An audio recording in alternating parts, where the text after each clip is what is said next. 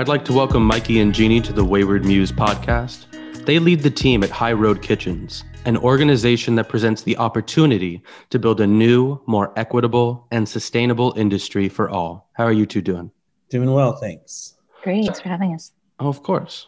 As I understand it, you both are in DC, but before people can understand why, I think we need to learn a little bit more about you both. So my name is Mikey Nab. I use he, him pronouns. I live in occupied Kumeyaay territory, which is commonly referred to as San Diego, California. I run the Mesa Family Restaurant Group, which is 3 restaurants. We have 2 in San Diego and 1 in Portland, Oregon. They're all full-service casual Mexican restaurants. In addition to that, I am the National Strategy Director for Ray's High Road Restaurants, which I run with Jeannie. And the program that you mentioned is called High Road Kitchens. And I'm sure we'll talk more about that as we go on. But I'll pass it to the other half of Meanie, which is Jeannie. And we're not mean. That's how our names go together. So. Hi, my name's Jeannie. I use she, her pronouns. I live in occupied Duwamish territory, and our city is named after their chief, Seattle. I've been in the restaurant industry my whole life. My parents emigrated to this country, and grandparents, I should say. They both had Chinese restaurants on the East Coast, and I've been living in Seattle for the last 20 years, managing mostly fine dining restaurants. After the pandemic, I started a restaurant coalition called Seattle Restaurants United to advocate for restaurants in our area. We have 250 members. Because of that work, I was invited to join the Independent Restaurant Coalition. I sit on their advisory board, and I'm the co-chair of the policy committee. So we help write the Restaurants Act of 2020. For work, I am the other half of Meanie, like Mikey said, and Mikey and I run Ray's High Road Restaurants together. I'm the director of engagement. Well, thank you both very much for that. I love your guys' intro so much because it creates a really good understanding of where you all are coming from, your perspectives, and gets us ready to go forward with our discussion. So talk to us more about this creation that you both have made in High Road. Well, so Ray's High Road Restaurants, we didn't create it. We run it together now, but it was founded, I think, about 10 years ago by a bunch of restaurant owners who believe in a commitment to high road practices, which take the form of increased wages, improved working conditions, and commitments to race and gender equity in our industry, which, by the way, is a very inequitable industry in terms of race and gender. RAISE, as it was called at the time, stands for Restaurants Advancing Industry Standards and Employment.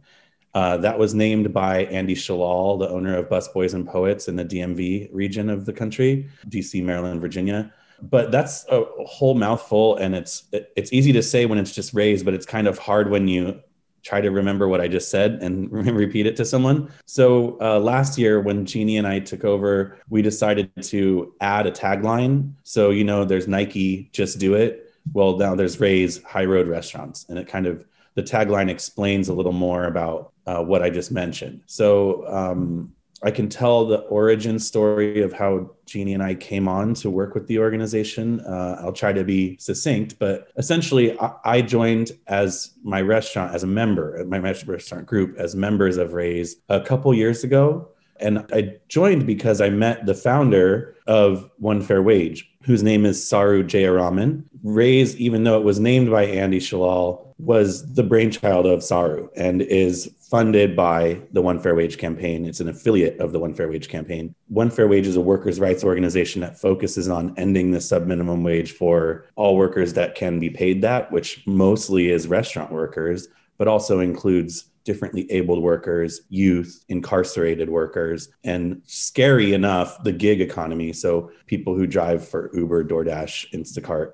This horrible, inequitable wage structure is creeping into that industry that's growing exponentially, specifically during the pandemic. I met Saru when she came to San Diego, where I live, hoping to start a RAISE chapter there. And she asked people, I need to meet some progressive restaurant owners and talk about, moving a chapter in this region. And everyone said, well, you got to meet this Mikey guy. So I'm sitting across the table from this amazing person who's never worked in the restaurant industry, but somehow is saying everything I've ever thought much more articulately than I could ever imagine saying it. And I'm just like, this is a personification of the greatest ideas of how to improve our industry. And I was immediately sold. So we joined as members and I became engaged with RAISE. And then last March, so right before everything shut down due to the pandemic, we went to DC for a conference to meet each other, a bunch of members of RAISE. I would say there were probably 80 or 100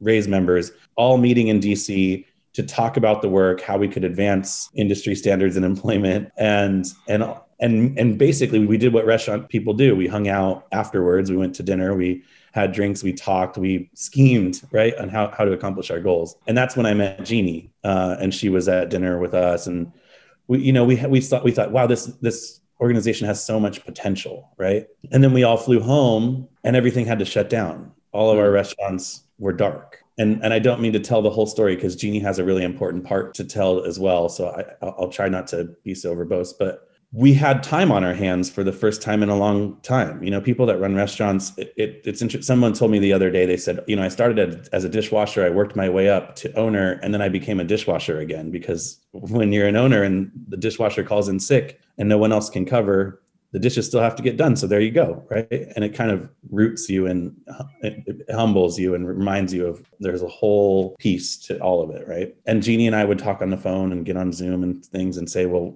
these schemes that we were hatching in DC, we've got time on our hands, let's do it. So we committed to leaning into it. And for me personally, I removed myself a bit from the operations side of my restaurant group and to let my managers be creative and make better decisions than I can make on my own. And I came on as staff at Ray's High Road Restaurants in April because I had the time and I was motivated. And then I worked on convincing Jeannie that she should do the same. And she finally caved and joined in August. So maybe Jeannie, would you mind telling your half of the Meanie origin story? Is there more that I left out? I don't think you left anything out. I also had signed up. I was the director of operations for Sea Creatures, which is Renee Erickson's restaurant group. We have 20 properties around the Seattle area, or I should say she does, because I don't work for her any longer. But so I had signed Ray's Sea Creatures to be members of Ray's about 4 or 5 years ago. Yeah, something like that. And so that's why I flew to DC and met Mikey. So what do you think the cardinal virtues of Ray's are? If you were to highlight them again, what do you think the One Fair Wage Act would be able to create for the restaurant industry? Yeah, that's a great question. So what we care about most is eliminating systemic racism in the restaurant sector, and that takes a lot of work. But because we're, a subsidiary of One Fair Wage, we're starting with wages. You can't have racial justice without wage parity, full stop, period. That's why we're fighting so hard for it. And currently the reason Mikey and I are in DC is because there's a bill that was introduced this week by Senator Sanders and Representative Bobby Scott called Raise the Wage Act. It has the support of the president, and we just want to make sure that it passes in its entirety. There are some moderate Democrats out there, so we're just really focused on those offices and ensuring that they support this. The Raise the Wage Act would bring the minimum wage from $7.25 up to $15 an hour by 2025. And it will eliminate the sub-minimum wage by 2027, depending on when the bill is introduced. So we're really hopeful, and that includes not just the tip minimum wage for service workers, but also differently abled folks and the youth. So I can tell you a few ways that we do that here in our couple of programs that we run here. So Mikey and I are in charge of 2 different programs. I run the Race and Gender Equity Training, and Mikey runs High Road Kitchen program. The Race and Gender Equity Training is a 3-course module. Everything is free. You can find our toolkit on our website at highroadrestaurants.org. And basically the toolkit is an assessment. You do an assessment of your restaurant, and you set some goals for yourself, and there's some best practices in there for you to start implementing those. The 3-course module is, the first course is kind of identifying systemic racism within the restaurant sector, where you can find it and what you can do to start addressing some of those things. The second module is just based on recruitment, hiring, training, and promotional practices. This is not just enough. We do have diversity. A lot of restaurants do have diversity, but we know it's a 2-tiered system, right? Where you have like people of color, either specifically in the back of the house, or if they're in the front of the house, they're in lower paid positions like bussers, runners, barbacks. And even in the kitchen, they're in the dishwashing position. Like in finer dining restaurants, they're in the dishwashing position, or the prep cook. You don't really see them as sous chefs or chefs. And so what's really important in the second module, we make sure that restaurant owners really look at mobility, like how you have diversity in your space. How are you creating ladders of mobility to make sure that there's representation and leadership? So that's where the real change is going to come. And then the third module is about work culture. So now you have these folks in the space. How do you continue to make sure that they have a space where they're thriving? And we found a lot of success with the program. And what we're doing after is just continuing to keep folks together so that they could stay in a cohort and continue to be in community with each other and continue to learn from each other. And it's been really, really great so far.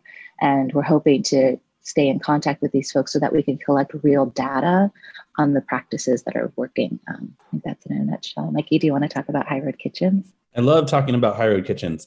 So High Road Kitchens is a program that we conceived of in response to COVID. Right after Meany got back from DC to our respective cities and everything had to shut down, we realized that there were some immediate challenges that needed addressing. And there were three that we identified immediately: feeding people who were food insecure, which there were a massively growing number of those folks who were for the first time food insecure. Maybe folks didn't even realize that they were entering into that community. So feeding people. The second is employing people who had been laid off, furloughed, or had their hours significantly decreased because of the crisis. And then really supporting and amplifying the work of independently owned restaurants that had made commitments to high road employment practices. So we developed a public-private partnership. We raised funds from foundations and some individual donors. And then we worked with local governments, municipalities, cities, counties, states to leverage the funds to make a cash grant program for these restaurants to bring their employees back in order to prepare and distribute meals for their community. Most of them did it on a sliding scale, a scaled payment model, where you could choose to pay $0 for your meal if you're someone who's food insecure. You could choose to pay regular price if you just wanted lunch and you wanted to support your local restaurant. Or you could pay double or triple, and then that would mean that you would be paying meals forward and donating to the program so that the restaurant could feed even more people. We launched in California. We had 50 High Road Kitchens in the first California cohort. My restaurant was the very first High Road Kitchen. I made myself the guinea pig so that if there were any challenges, I would have to be the one to live through that. And there were some, but we learned, and as we built more, we addressed those and made it a smoother operation. But on April 22nd, we started and we had a commitment of 500 free meals. And so many people in my community paid extra for their meal, or they simply smashed that donate button because there were two kinds of people. There are people who are hungry to eat and people who are hungry to help. And the program feeds both of those hungers. And so many folks in my community donated meals through the program that I had a 500 meal commitment on April 22nd. By May 22nd, 1 month later, we were committed to 2,600 meals. The program was meant to be 8 weeks long. That was how much funding we had to support the employment of the employees who were brought back. But because of that scaled payment model at my restaurant, we ended up going all the way from April through the end of the year last year. So essentially 8 months instead of 8 weeks. And we served 7,600 free meals over the course of the program. So we leveraged those philanthropic dollars that we had raised through donors. The meals ended up costing less than $1 each because our community supported it. And the best part was that third challenge that I said we were trying to address, which is supporting and amplifying restaurants that make these high road commitments. Those donations don't go to raise high road restaurants or to One Fair Wage or to the state of California. They go to me. They go into the restaurant's bank account. And on April 22nd, when we started, we had been closed for 6 weeks. This is how I refilled my walk-in. This is how I brought employees back to prep. So we ran like $40,000 through the program, even though the grant was only $5,000. So it was just exponentially supported by our guests and our neighbors. And that was an unexpected sort of beautiful element to it. So those are the three immediate challenges we're trying to solve and address with the program. But the longer term goals are also a set of three. It's save restaurants, increase wages, because why save restaurants if you don't save their employees too? That's what makes our industry magic. And the third is to create this network, this sticky network of restaurant owners across the region, across the state, the city, the county, the country, who are committed to race and gender equity, right? And that's why there's also a number 3 in the 3 commitments that the restaurants make to join the program. Free meals is one commitment. Scaling up to paying one fair wage within 5 years of the start of the program, which is really easy for California restaurants because it's already the law that you have to do that in California. So that one was automatic. And the third one is to go through the race and gender equity training program that Jeannie just described that she runs with our colleague Teresa. We launched in the state of California first. Then we did New York City, which it's a heavier lift because those restaurants had to actually commit to increasing wages. There is still a sub-minimum 2-tiered wage system in New York City. So we have 100 restaurants in New York City that have made these commitments. Then Boston, we have 35 restaurants in the city of Boston. Chicago, we have 40 restaurants in the city of Chicago.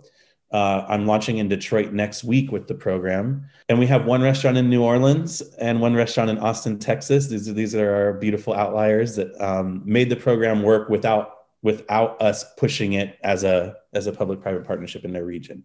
So it's so exciting to talk about and to see these restaurants become a community with each other. I'm really, really impressed with all of them, but I want to call out the Chicago cohort because they've been like so inspirational. We've got a email chain where all of them are on it. These are people mostly who have never met each other before, and suddenly they're best friends. They're posting each other's menus. They're sharing photos and videos. They're helping each other program their POS so that they can offer them meals for free, because restaurants are good at finding customers who have money to pay for food. They're not so great at finding people who can't afford it, but they're all helping each other. And it reminds me and Jeannie, and we don't like to speak for each other, but I know she feels this way, of why we're in the hospitality sector in the first place, of what can happen when people commune over food, have conversation with each other, and you just get more honesty in those spaces. And so that's been, I feel like the right work found me. I know how to run restaurants, but now I'm in this weird political space and I'm doing a lot of advocacy, but I'm rooted in this feeling of community. And that's really it's the most incredible thing to see these restaurants help each other. And it makes me excited to do my work every day.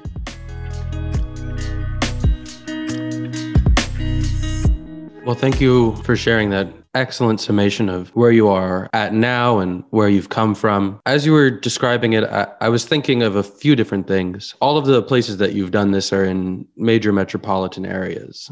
Restaurants have different challenges in more rural areas where they might be one of 3 restaurants, and to commit to that higher wage might price them out of the competition, where the competition is very comfortable paying $2.73 an hour. And in order to get to that high wage, just to commit to High Road, they would be creating a disadvantage for themselves from strictly a market standpoint, which I think more drives and points to the need for federal legislation than it does to say that it isn't feasible. What we have to do is even the playing field so that all restaurants can become equitable. And it does begin with wage, because you can say, oh, well, I'm going to make sure that I have these practices in place. But if people can't afford to have a standard of living, then they're not going to have the motivation to try and fulfill the other obligations. Yeah, you're exactly right. You answered your own question. I want to be clear, though, and to be, people can make it work, but I understand if you're a mom and pop place and you're just like, you're in the kitchen cooking the food, or you're, bussing the table. It's like, you might not have the time to just sit down and figure out how to make that wage model work. And totally understand that. That is why it needs to be mandated by law. So everyone does it and all the boats rise together. I want to be clear that to be a Ray's High Road restaurant, you do not have to pay a full minimum wage to be a part of our organization, to be a member, to be invited to our calls. But what you do need to do is advocate with us, beside us, and say, like, look, I'm a business owner and I want to pay my workers more money, but you're not allowing me to because it puts me at a competitive disadvantage. That is messed up. It is messed up to be put at a competitive disadvantage because you don't want to exploit your workers. And for those folks out there that don't hear that, because they always think of like the fancy restaurants, they think about like Thomas Keller or whatever, but like, that's not the majority of restaurants. Like, they're like, oh, those servers make so much money, they don't need a raise. And you're right, they don't need a raise, but that's not the majority of restaurants. The majority of restaurants are these mom and pop places all over the country, and they're chain restaurants and franchises and, dive bars and diners. And in those places, we know there's mostly people of color and they are living below the poverty line. It is unacceptable. And if you posted a freaking black square, you need to step up and advocate for this law to be mandated. We know that Black women make $5 less per hour than white tipped men. It's unacceptable. And in New York City and in Boston, it's $8 an hour. That's, Mikey loves to tell how it's like over the course of 20 years of your career, that's over $300,000. Now we're talking about intergenerational wealth. That is a house that we are robbing Black women of, and it needs to stop today. How can we, as just an average restaurant worker, what steps can we take to help support this measure? We have a sign-on letter. This one is for restaurant owners, but it's at highroadrestaurants.org/petition. There's another one for restaurant workers that you can find at onefairwage.org. Either one of those letters, if you're a restaurant owner, go to the first URL that I mentioned. If you're a restaurant worker or simply someone that likes to eat at restaurants and wants to see the people who prepare your meal for you and serve you food make a livable wage, go to onefairwage.org and sign the letter. And it will automatically send that letter to your representatives. Once you fill out your address, it knows who your Congress members are and your senators, and it sends them off. And we need millions of people to sign those letters. We need the senators who are Democrats but lean a little more conservative to hear that this is needed, not just for restaurant workers, but for restaurant owners for that exact reason that Jeannie mentioned. I couldn't imagine having a restaurant in Arizona and trying to pay my workers a fair full minimum wage with tips on top and not being able to do it because the low road employer down the street can artificially keep their prices low by leveraging low wages. I couldn't imagine how frustrating that is. And I'm fortunate because my restaurants are in California and Oregon where it's mandated. So there's a level playing field. So my menu prices reflect the true cost of food and hospitality. And the chains that Jeannie mentioned, right? IHOP, Olive Garden, they know that it works because they have restaurants in the 7 states that are one fair wage states. There are Olive Gardens in California, Nevada, Oregon, Washington, Minnesota, Montana, and Alaska. All 7 of those states have mandated one fair wage. And if they weren't making money, they would leave. Olive Garden is owned by the biggest private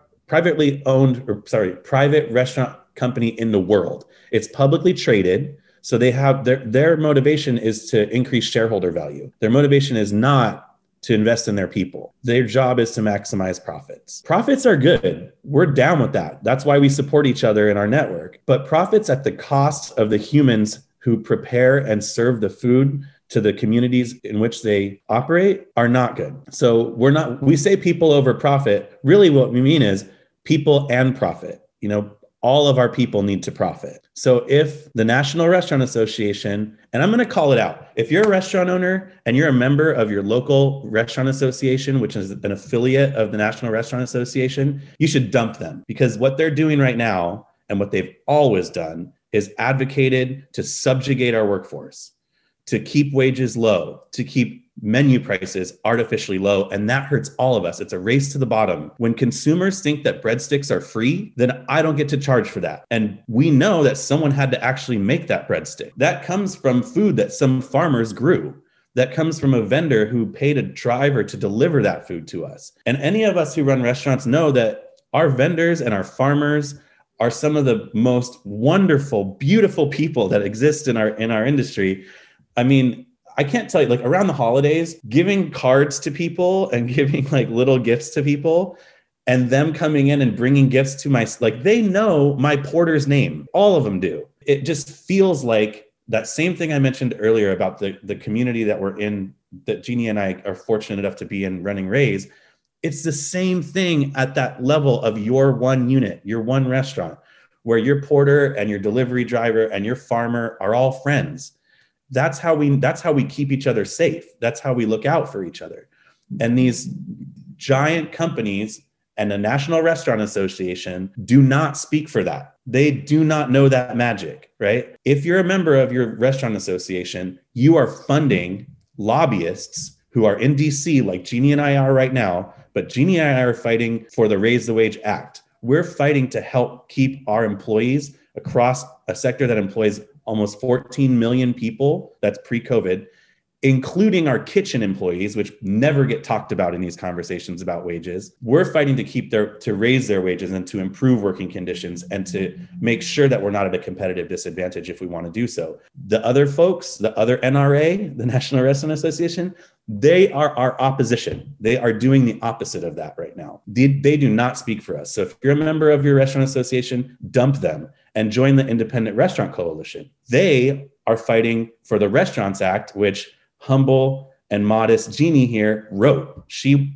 was one of the authors of the Restaurants Act. It's $120 billion direct grant payments to independent restaurants. And you know why the National Restaurant Association doesn't fight for it?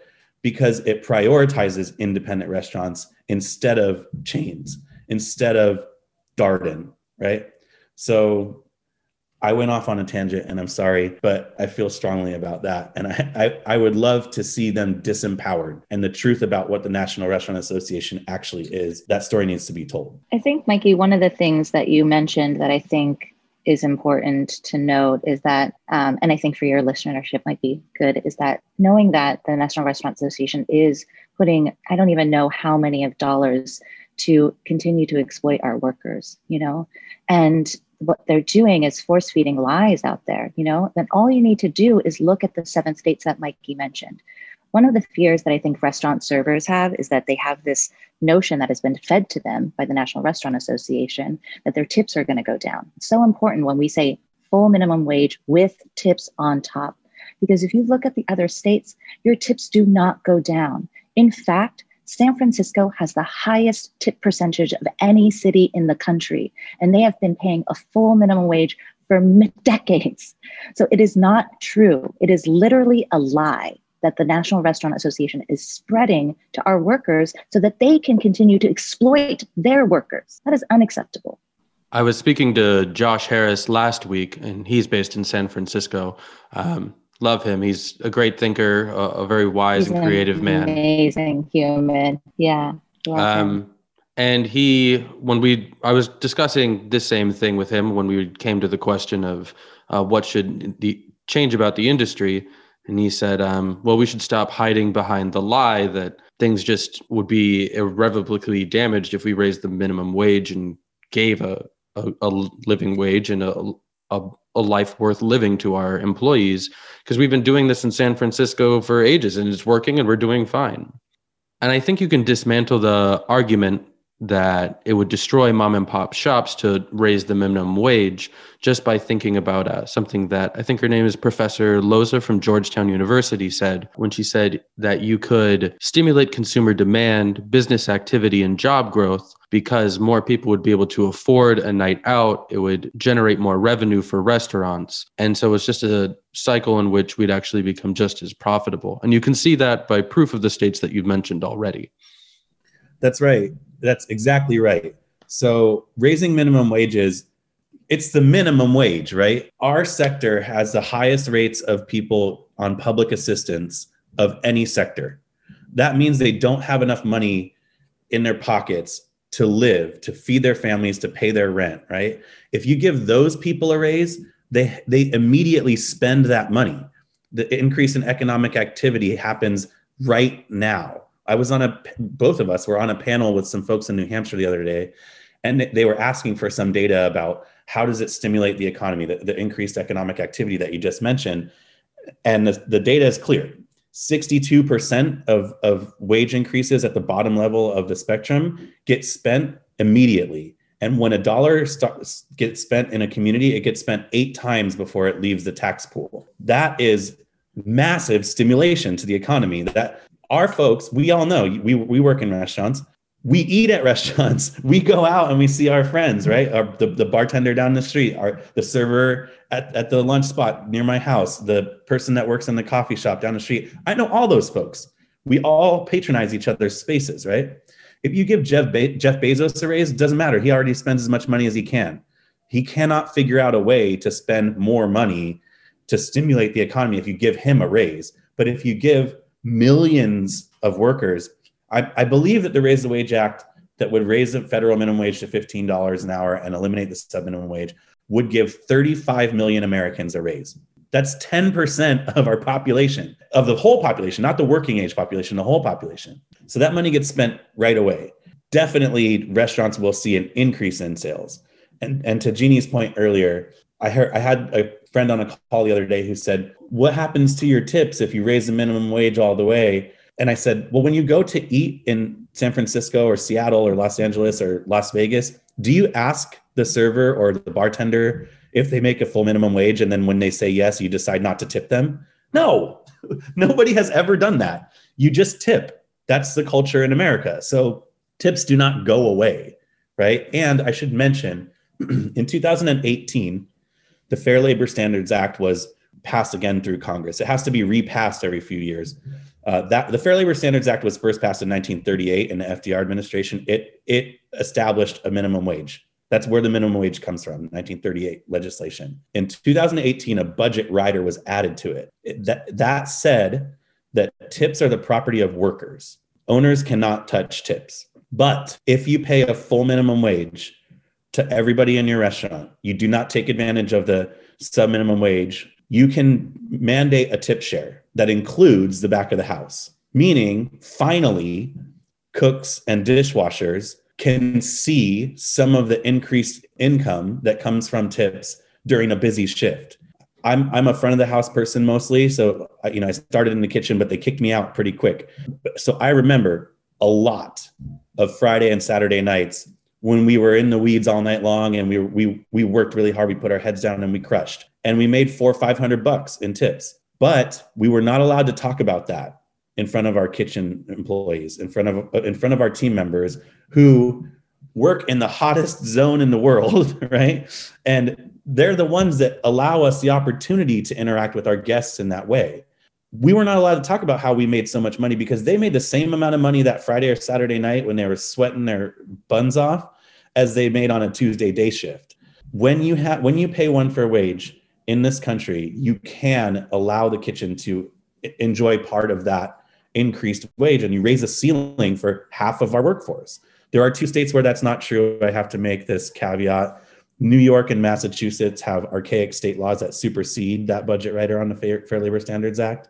So we're working to change that. We have state level legislation in both of those states that would change that. But the Raise the Wage Act would mean we wouldn't have to work on that in those states. It would do this for the whole country. So it lifts all boats. I like that saying a bit. But it's also, the misinformation about save our tips is a big old lie. And we just want to make sure that people understand that. Dishwashers at my restaurants walk home with over $20 an hour. Servers at my restaurants make more than $40 an hour.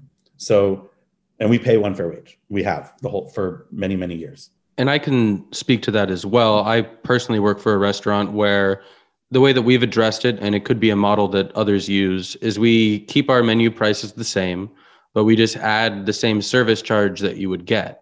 And the immediate fear that people have is, okay, so the service charge is already on there. You're not going to make any money on top of that. And and we've done this where we provide excellent service and we create the right experience.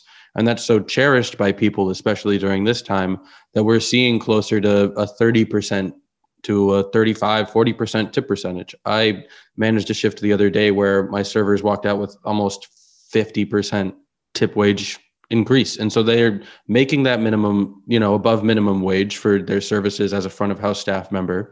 The back of house is being paid an equitable amount, all from that service charge. And that's sustainable and gives people the idea that this is what they should be paying on a bill. They don't get the sticker shock of seeing, oh, now my pasta dish with shrimp is $30 to make an equitable restaurant. They're seeing my pasta dish is $25, but because the service charge is included, everyone's covered. So that might be a way to ease guest understanding of what it costs to truly run a restaurant. Yeah, Jeannie, would you mind talking about the 3 service models that we like and why implicit bias is important to think about? Yeah, sure. So we recommend one of 3 business models. One is a full minimum wage with tips on top that allows you to tip pool with the front and back of the house. What it also does is that it raises the full minimum wage, because we know in full minimum wage state, sexual harassment decreases by 50%.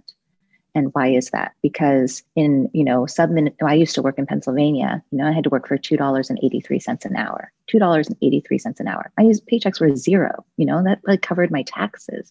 So I knew that I worked for my tips. So what did I have to do as a woman? I had to tolerate so much inappropriate customer behavior.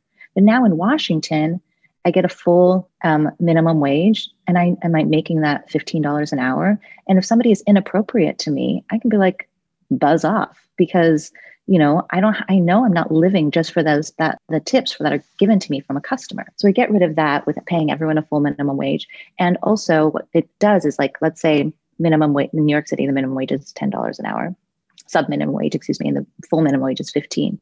So what does that do for the restaurant owner? You can, take $5 of those tips, because you're paying them as an employer in secure wages, stable wages, and take that unstable portion, the tip portion, and give some of that to the kitchen, right? So then everybody, the front of the house is making the same, and the back of the house gets a little bit of a raise. So that's what Mikey was talking about, the tip sharing. And then the other model is the service charge model that you mentioned. So everybody gets paid a full minimum wage. There's a service fee that's placed on top of that, and that money is distributed however the owner would like amongst the team. And then the last model is service or hospitality included, where it's just everything is baked into the price.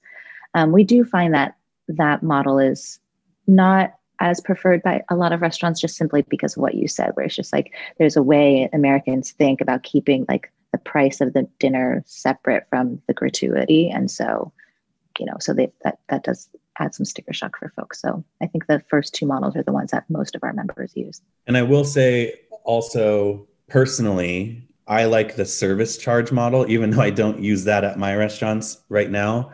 But Jeannie mentioned earlier a statistic about Black women tipped workers making $5 less an hour on average in this country than their white male counterparts.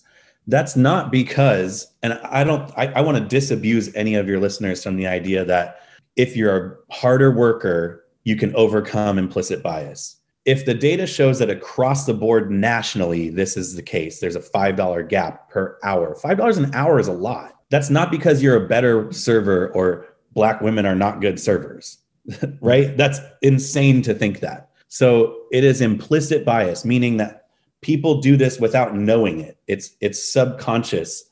You tip less because of whatever frame of reference you have, whatever your personal perspective, the systemic racism that you've been grown in as a person.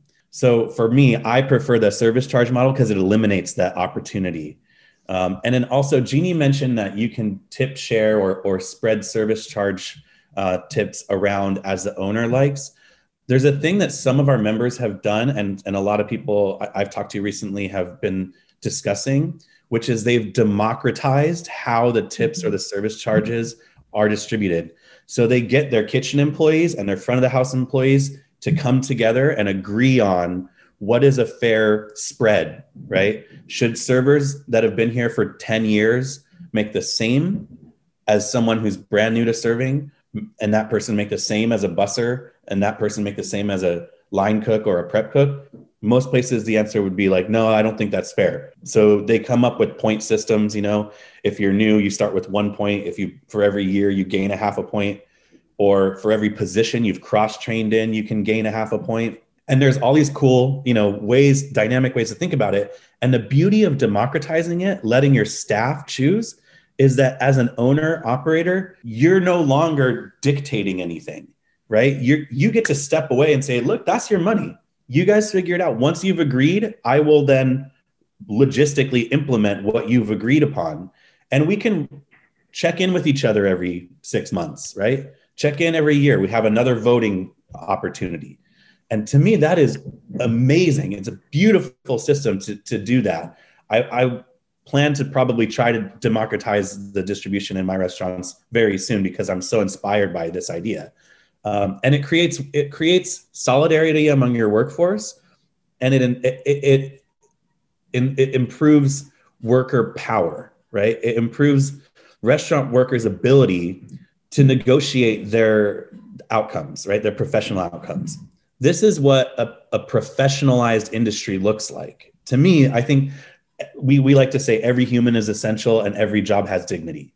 And to me, if these are essential workers and dignified workforces, they should have a say in the way that, because there's this weird thing in our industry where we expect our customers to pay our employees directly, that they should have a say in how that's distributed. And I love seeing it. I love to see it. Hey, that's so great. I realized that you asked me to talk about the implicit bias and it just like slipped out of my mind. But I think one thing to highlight and just to really bring that piece home is that, and this is going to be like personal work to your listeners out there, but think about it. If a Black woman comes to your table and she's talking to you about wine, just be honest with yourself. Do you think that she has as much knowledge as the white man, that sommelier that comes to your table? There is an implicit bias there that we're raised with, and it's unacceptable. And that's what the service charge does. Like, it just eliminates that, and we know studies have shown that people of color are tipped less than white folks. So.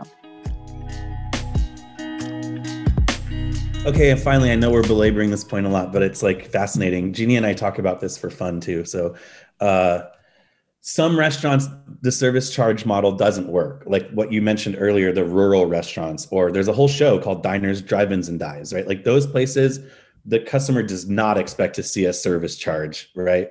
We were looking up the best restaurants in West Virginia because those Senate Democrats who are lean conservative, one of them's from West Virginia. His name's Joe Manchin. So we're trying to find restaurant owners in West Virginia that can help us make the case to Joe Manchin that a raised minimum wage would be a good thing. We were looking up restaurants. What are the best restaurants in West Virginia? And the first one on the list was called Hillbilly Hot Dogs. That's true. That's the first one on the list, which probably tastes amazing. I mean, look, if they made the story for the best restaurant in West Virginia, it's probably one of the best hot dogs you could have. I'm certain that their customers would not expect to see a service charge on their bill. So that's why Jeannie and I both, we support and understand the need for the three different models: tips on top, service charge, and hospitality included. Depending on the way your operation works, one of those can be right for you. I mean, definitely want to just belabor one more thing on that. If you're doing the tips, we definitely encourage you to do the tip pooling even if it's just with the front of the house, because then you eliminate the kind of, again, the implicit bias that can be present, so that every server has the opportunity to make the same amount of money, regardless of their race or gender. And to touch on that one briefly, I've worked for the Land and Sea Department, and several of their restaurants have a tip share program based on points. There's a statistic out that replacing an employee costs, just a regular server costs about $2,000, just from training, from everything else. You're spending $2,000. If you create a point system that has longevity built into it, you're eliminating a lot of turnover because you're incentivizing them to stay. So in the long run, you can save your company just from the average turnover rate so much money every single year, and also move towards being more equitable and creating a better standard of service. That's right. That's exactly right. Turnover goes down exponentially when you pay a full minimum wage, when you distribute tips and service charges equitably. There's this weird idea that like our industry is like a bridge industry, right? Like that everybody that works in restaurants are college kids or actors. And there are college kids. I paid for my college as a server and bartender, but now I'm 40 and this is my career, right? So the average age of people that work in restaurants continues to go up. Every year it goes up a little bit. That's why professionalizing the industry and recognizing that most people who work in restaurants are not teenagers, right? A lot of them are single moms. So understanding that raising wages is creating economic stability for people, which we desperately need from our workforce. 1 in 2 Americans of working age have worked in a restaurant at some point. So understanding that the industry affects our economy in such a large way is really important. And then there's a thing I want to ask you about, because you work in restaurants, that I struggle to talk about. And so I keep asking this question of people and trying to figure out how to wrap my head around it. When we talk about tip pooling and how that increases equity, inevitably someone, if the room is large enough, someone says, well, I'm really good at my job. I'm a hardworking server. And I know that if we tip pool, everyone else is going to be lazy. And then I have to share my hard-earned money with the lazy people. What do we do about that? My answer to that is tell the managers that these people are not pulling their weight and then reduce their shifts or whatever, retrain them, give them better tools so that they cannot seem lazy or not as good at their job. Do you see that bearing out in your experience in restaurants? Do you see that, like, because I know you manage restaurants too. So do you see that if someone is underperforming and they don't deserve, quote unquote, to be part of the tip pool in the way that it's set up, that it is the manager's responsibility to address that? Or do you think that there's some kind of like natural order to things that only can be addressed through direct money as the incentive?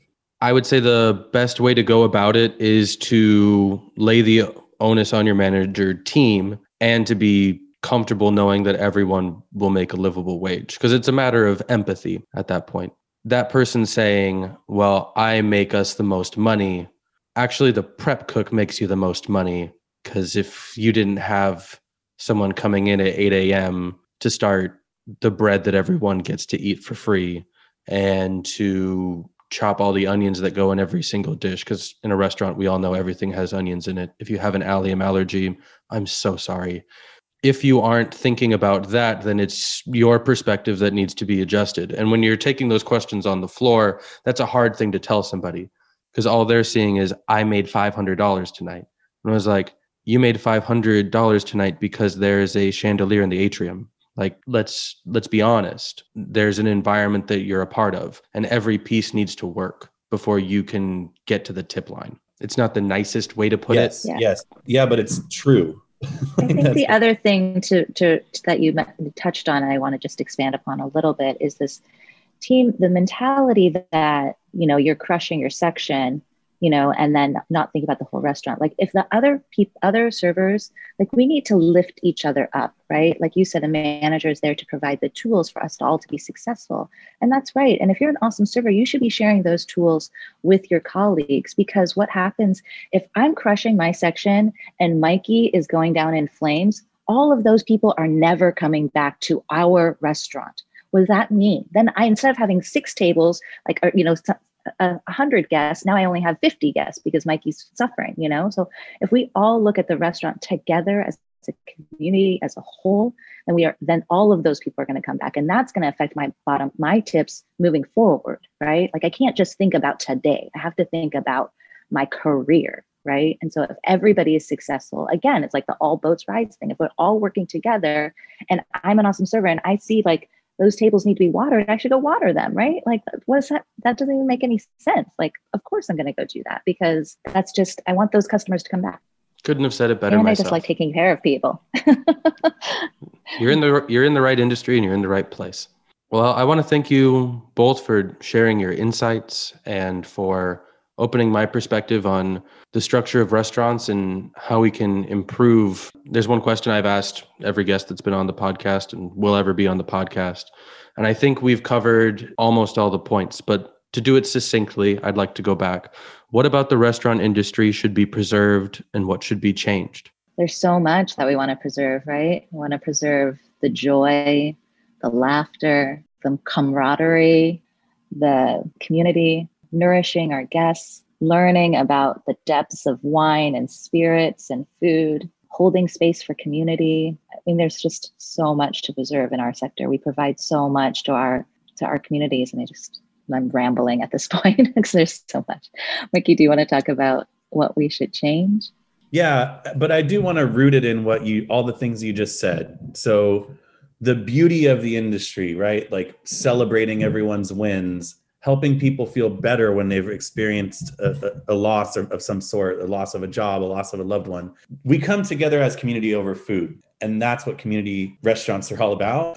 And that, to echo Jeannie's point, that's what needs to be preserved.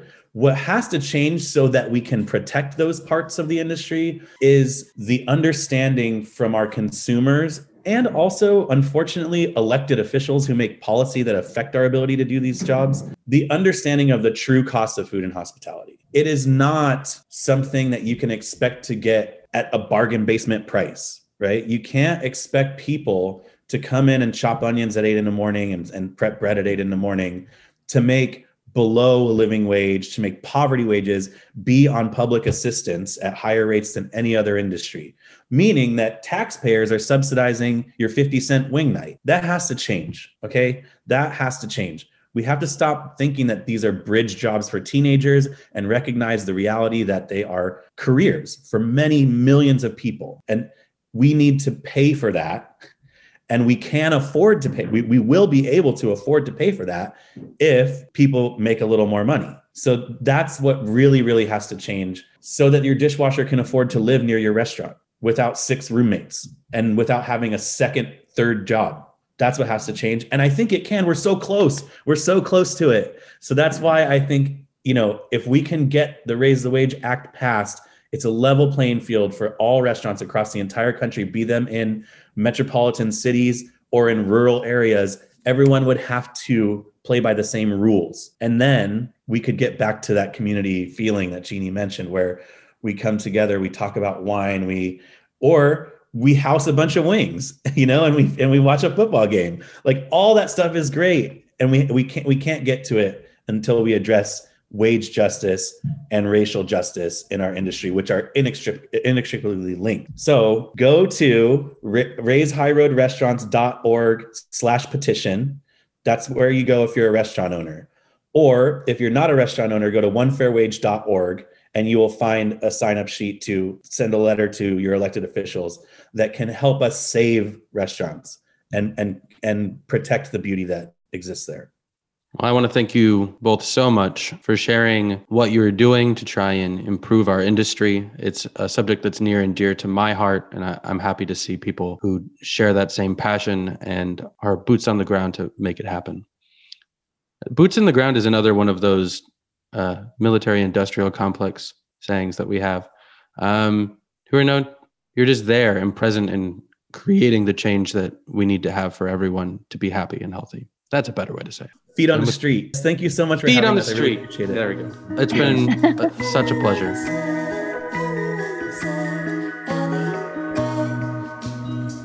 Thank you for tuning in. To find more insightful content, head to yourwaywardmuse.com. And remember Mikey and Jeannie's call to action to contact your representatives to give restaurant workers a more equitable wage. Visit One Fair Wage for more details. We'll see you in a couple days with Josh Harris of Trick Dog. Cheers. Bye-bye. Bye-bye now. Bye-bye.